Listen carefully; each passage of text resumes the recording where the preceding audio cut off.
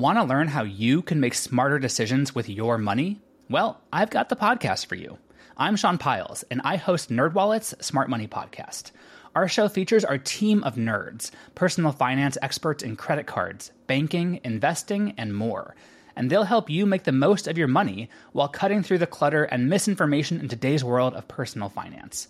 You'll get clarity on strategies to help you build your wealth, invest wisely, shop for financial products, and plan for major life events. Listen to NerdWallet's Smart Money Podcast wherever you get your podcasts. Today is April 27th, and you are listening to Transport Topics. I'm Esmeralda Leon. Have you been imagining a driverless future where the machines do all the work and humans watch? You might be in for a surprise. Even at Level 4 autonomy, self-driving trucks will have technical limitations. In our latest episode of Road Signs Podcast, we ask how technology developers are clearing those hurdles to make autonomous trucking a reality. Tune in at ttn.ws/roadsigns56. Now let's dive into today's top stories. Efforts to enhance access to parking for the nation's truckers are alive in the House of Representatives. Minnesota Representative Angie Craig called on the chamber's transportation leaders to include her parking bill during consideration of the expansive highway funding bill. Craig argued her proposal would improve the safety of commercial motor vehicle drivers by authorizing $125 million for states to put toward parking for fiscal 2022. Proponents have said that demand for over-the-road transportation has continued to climb during the pandemic, but parking space availability hasn't kept pace.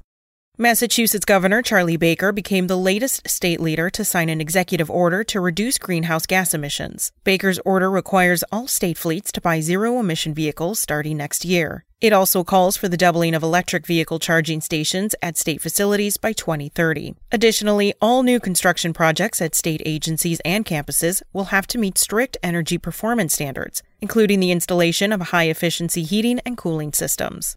As political tides continue to turn in favor of clean air mandates, experts say renewable natural gas might finally find its footing in the trucking industry. Though much of the industry's conversation about alternative fuels has focused on electric-powered trucks, advocates for renewable natural gas, or RNG, point out that the fuel could prove its own worth by removing more carbon from the air than it creates. RNG projects, unlike fossil fuel natural gas production, capture methane from waste products like animal manure, then repurpose it as a clean green energy source. Some say it would provide the best balance of performance and cost among clean fuels for heavy-duty applications, at least in the near future.